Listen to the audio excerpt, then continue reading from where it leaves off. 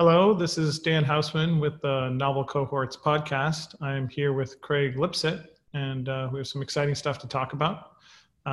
Craig, figured you can introduce yourself.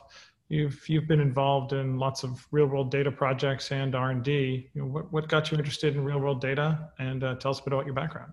Sure. Let's see.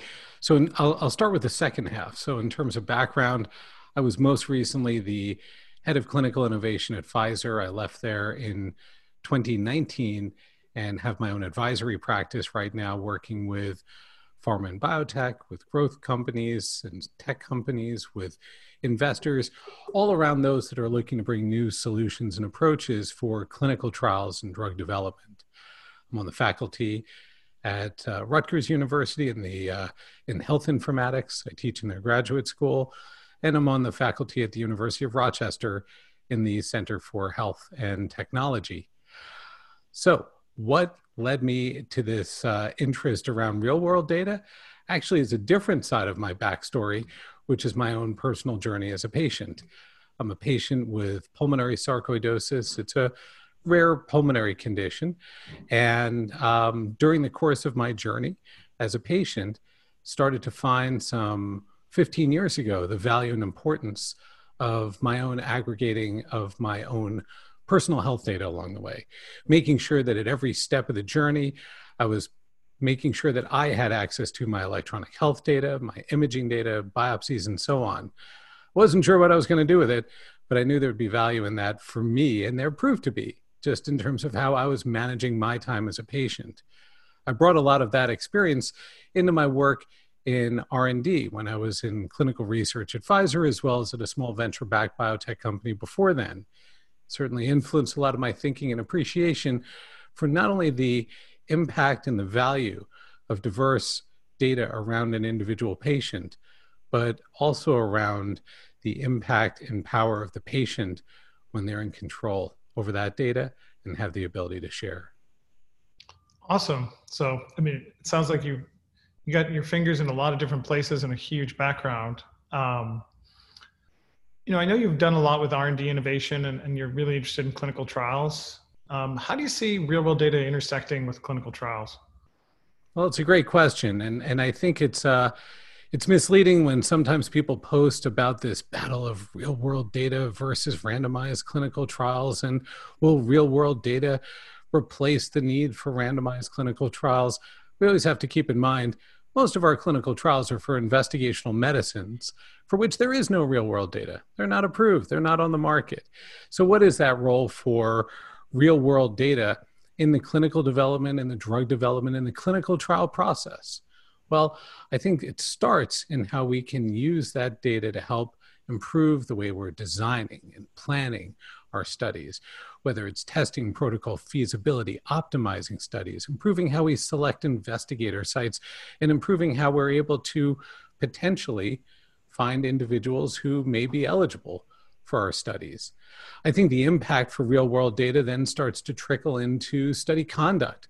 As we think about the ways that we can replace our outdated approaches for data capture. Still today, the vast majority of clinical trial data is captured by having a physician or a study coordinator enter data into an electronic case report form, data that already existed in its source someplace else. It's really very little difference today from how we did it 30 years ago, where they were transcribing the data onto paper case report forms. Today, they're mostly just entering it into electronic case report forms. But the opportunity for us to source our data electronically from real-world data sources can be extremely powerful in terms of bringing better quality, better efficiency, and a lower cost into our trials. I think there are opportunities for real-world data to improve our engagement with patients in studies as we think about strategies to include the patient in that data flow and to make it bilateral so that any of the data we're collecting from a patient in the trial, we're able to give back to them. But there are some additional real-world data use cases in clinical development today that are a little more on the edge, but also very exciting, whether that means our ability to use synthetic control arms and start to reduce or even potentially eliminate the need for patients to be randomized to control arms in a study by leveraging existing real-world data rather than randomizing everybody in a one-to-one way where half the patients we're finding for our studies won't even get access to the new medicine. We can imagine how we can pull that forward even further, and we're already seeing ways that real-world data can then be used for a medicine that is approved to be able to support new labels and potentially then eliminate the need for a clinical trial, but only when the drug is already approved and we're able to get access to real-world data to see if there is a new indication where there's enough evidence of efficacy and safety to support a new label. So that's an awesome tour de force of real-world data applications in studies. I'm curious if you've seen things that are getting great traction or any interesting projects you're involved today with, and just give us the basic concept. So, things that are not just the potential, but the actual implementation of some of these concepts. I think that the most practical space that we're seeing real world data in the context of our clinical trials today is that very first use case around planning and designing for our studies. More and more pharma organizations are heavily resourcing their feasibility and optimization groups in their development organizations with a mix of clinical people and data scientists. More and more, that part of the organization is becoming extremely data hungry, whether leveraging EMR data, claims data, historical study performance data, competitive intelligence data, patient insights, a tremendous variety of data, real world and otherwise, that organizations want to bring together to make sure that the study that they're launching is the right study, that it's designed right the first time. Too many clinical trials go live only to then wind up pausing to have a protocol amendment to correct things that probably could have been preventable. Those delays cost millions of dollars, both in terms of the delay as well as the direct cost associated with all the different resubmissions that are required for all the sites around the world. And so getting it right the first time is worth a lot of money. And people are investing there and leveraging that access to diverse real world data coupled with the right know-how in their organizations to be able to use that data to tune and optimize their studies and to hopefully select the right sites and locations around the world in which to run those studies. So here at GratitudeCare, we spend a lot of time trying to free up data like free text notes, genomics, radiology data. Have you seen anything interesting in the advanced data space that people are doing with that data, or things you think people want to do within life sciences sponsor organizations? Yeah, I think that's a great question, Dan. And I can think of two areas that jump to mind. Certainly some want to be able to use that data for research purposes beyond a prospective clinical trial, whether it's around understanding patient journey, natural history of disease, or the ability to explore and try to identify new types of endpoints and measurements, whether predictive or otherwise, to help to understand why some patients may respond differently, to help to identify new ways that we can measure patient outcomes. But I think we're also trying to find ways in the context of these studies to reduce or eliminate redundant data entry, to allow us to source our study data more directly from the place in which it was originally captured. I use this word source deliberately. In the regulatory lexicon, this is what we call electronic source data. It has a name. It has a name because the regulators have written guidance documents supporting this type of a data flow. But for it to work, we have to have access to it and we have to be able to structure it along the way, because the source data may live in the clinical world in a highly unstructured way, but our clinical trial data sets, they're really clean and they're tightly structured. And so at some point for that to work, we do need the processes and the validated tools that can help us to map that data. Great. And I think we talked about what's happening today, where there's good traction in supporting a lot of trial feasibility and understanding the planning for trials. What do you think is the edge? What's the things that are, far out there, but maybe can become real soon? I would say that the edge for many is the idea that we could really reduce or eliminate the need for human volunteers to participate prospectively in trials. And what are the ways that we can reduce the burden on patients, accelerate development programs, and reduce cost by leveraging existing data, leveraging artificial intelligence coupled with that existing data? Examples here are ones like I started to hint at earlier. We can start with control arms and start to explore if we're able to reduce the number of patients in a control arm so that we're not randomizing one-to-one. When we talk to patients, this is a huge win. When patients know that they're less likely to get the control arm in a trial, and keep in mind, if your listeners aren't familiar, most studies don't have a placebo. Most studies have an active control, meaning patients would still get the standard care that they would probably get from their doctor. But the reason why they're taking the burden of participating in a research study is usually to try to get access to that new investigational medicine. And if we're able to reuse real world data to reduce or eliminate control arms, if we're able to use AI coupled with that data so that we can create synthetic patients or digital twins of the patients in our active arms, I think things start to get very exciting. And we can maybe start to envision more and more ways that we can be creative using data to continue to reduce the number of patients needed for our trials. A win for patients, a win for sponsors. So Craig, I love that you're so patient-centric, and the reason why you got involved with real-world data and clinical development is you yourself are a patient. What do you think the patient experience might be like in the future if we can really connect back to them? Like, how could they experience a different world than they experienced 5 years from now when they're really linked into the program of clinical development? I think we're asking patients more and more to share their data more and more. And that's not a bad thing. Patients, to me, are the ideal aggregator of their personal health data. I might have data that lives in an EMR at one hospital and more data at another.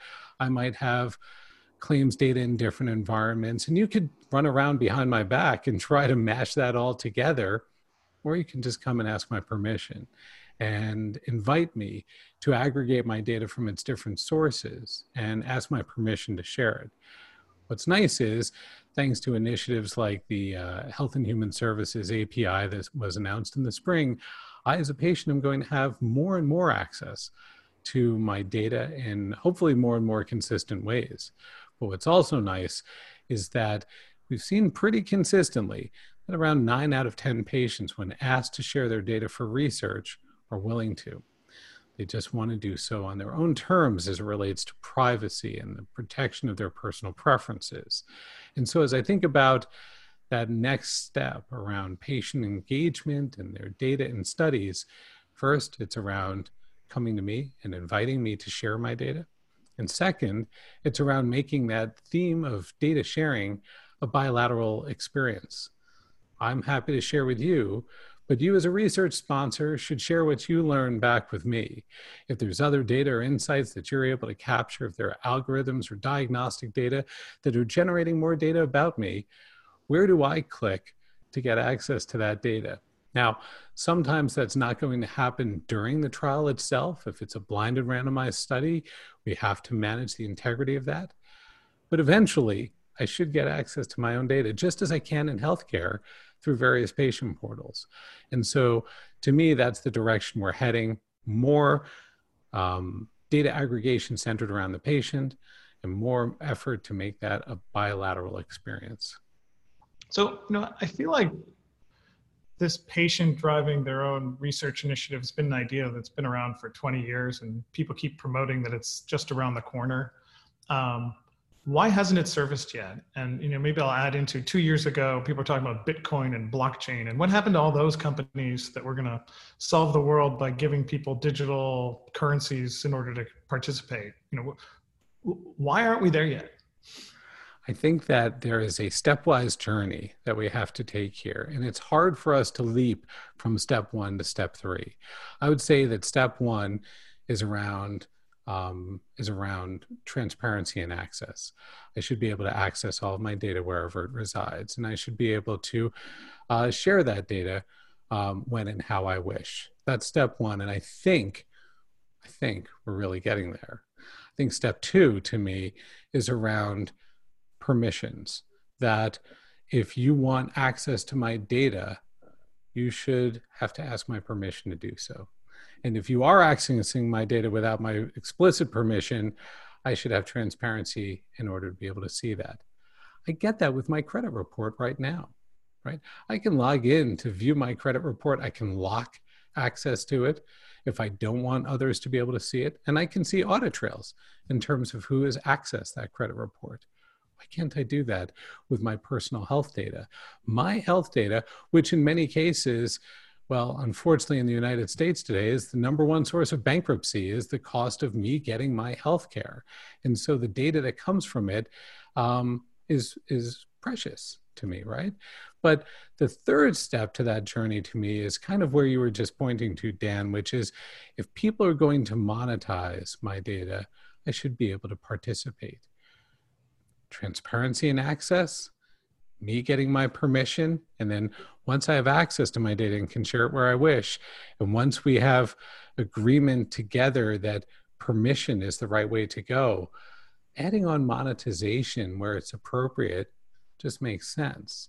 In a free market, it just makes sense. And it doesn't mean that there needs to always be dollars attached to every transaction, but simply as a part of permissioning data, I think that's going to naturally evolve, and it's not a bad thing. So, I guess just in talking about this, and I'm aware of this debate that comes up in real world data, which is, should you always be asking permission, or is it okay to use what we've been doing for the last 20 years or so, which is a HIPAA waiver to allow access at scale to patients' data, or should every person in the world be asked for every bit of data? And the reason why I'm asking is, what's your thought about how we can navigate the transition? Because it's almost like the transition of fee-for-service to value-based care. It's that complex, right? I have yet to see a headline in the news where there is a leak or an announcement that somebody is using data without permission where society celebrates. Anytime there is an instance where data has been used without permission, those people become the villains in the story. And my biggest fear is that the Facebook Cambridge Analytica headline that's waiting out there in our future is the one that says your personal health data is a part of a deep web market that you don't even know exists, where there are keys to access your data that others have in order to monetize it, and you don't have a copy of the key, and you didn't even know the key was out there. And so to me, this is incumbent on the buyers in our marketplace today, life sciences companies and others, to seize control and define the future state that they want as buyers. We see other large buyers in retail exert their buying power and authority. Walmart is a great example of this. If they want certain behaviors, they are the big buyer and they get to decide that, and they can shift the marketplace. So I'll give an example of what the buyers in this market could do right now. In instances where two data sets are otherwise equivalent and both available to answer a research question, set a policy that you will always opt to the data set that has the most transparency and permission attached to it. Signal to investors, innovators, entrepreneurs, data scientists out there that if two options are available, you as the buyer will choose the option that has more permissions. We don't need a government mandate for that to happen. And it's an opportunity for the environment and the buyers who lead this environment to make the change that makes sure that our future is sustainable, that the data that we're relying on for business, for healthcare delivery, for improved patient outcomes isn't going to dry up, that this assumption that that the data flow will last forever isn't going to work against us. And instead, by defining a policy that lets the buyers set the terms, doesn't mean that you're getting cut off from the data that exists today. We can say in instances where two otherwise equivalent have to be available. So if it's not available, you're still okay today. But I think investors, entrepreneurs, and others need to know that the buyers care, because if they do, they'll seize that opportunity and the market will meet this. Awesome. I'll change gears to COVID-19 because it's been big this year, and I'd really be interested in your thoughts. How does COVID-19 affect this space of real world data and clinical trials? And has it moved it forwards, backwards? What's your thought? Well, certainly, there's been a lot of shift in how we're running our studies this year. Our prospective clinical trials have been relying much more on remote monitoring, on telemedicine, just as we've seen in healthcare, quite honestly, just as we've seen in all aspects of our lives, business, retail, shopping. It's this mix of we do a little in person, we do a little online, and clinical trials have certainly evolved in that direction as well. As we see our studies start to shift more and more to locations outside of the clinic, when patients are able to participate more and more from home or other locations, we start to rely even more on finding other sources for our study data. We're not going to be able to rely as much on having a physician-patient encounter in the office where the data is going to be scribed into that case report form. And so we call these types of studies decentralized trials as we start to move the center away from just a hospital or a clinic. But as we shift that center more and more to the home, we start to rely on far more diversity in how our data is sourced. That could mean sensors, wearables, remote monitoring devices, electronic blood pressure cuffs in the home. It also might mean our dependence on even more from other types of real world data sources and how we might start to tokenize patients to be able to access and source more of their real world data from various places. So I think that certainly during COVID-19, we've seen this shift in how studies are being run. I think that the shift in general around telemedicine has been certainly catalyzed by changes in policy and reimbursement, breaking down many of the barriers that existed around state medical licenses, as an example.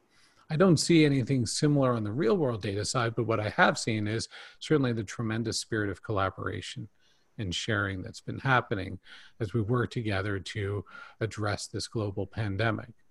Just as we see in initiatives like Operation Warp Speed and how we're developing vaccines and therapeutics faster than ever before, I think many people are starting to wonder, what's the next Operation Warp Speed? What's the next big data collaboration challenge we're going to go after? COVID-19 was a great catalyst for us all to work together this year. What about Alzheimer's? What about that next disease area with tremendous unmet medical need that could be the next space that we light up the same spirit of collaboration and urgency together? That's awesome. Great. Well, I think that, you've covered a lot of space. And I'm curious, what things, having thought over our talk today, do you think people should take away? What do you want to leave them with as key thoughts to think about and maybe even to act on? The opportunities for using diverse data in the context of clinical trials and drug development programs is vast. There are some that are right at your fingertips that organizations can use today to better design and plan their studies. There are others that the regulators are very receptive to engaging around. Certainly, we're seeing that this year. We're seeing it in the words from leaders like Amy Abernathy and others in terms of embracing innovative data sources as a part of how we're developing our studies, to share those plans with the regulators and to really think through our process for assuring data integrity and otherwise. I would say that for those that are looking at other options for use cases around real world data, to seriously consider ways to build policies that put a priority on permissioning and start to lay the framework so that together we can have confidence in a sustainable future for accessing real world data to improve the lives of patients. Craig, thanks so much for taking time with me today. And, I hope a lot of the things that you've been talking about come to pass and come to pass soon. So thanks so much for having me, Dan. Thank you. All right. Bye. Catch you soon.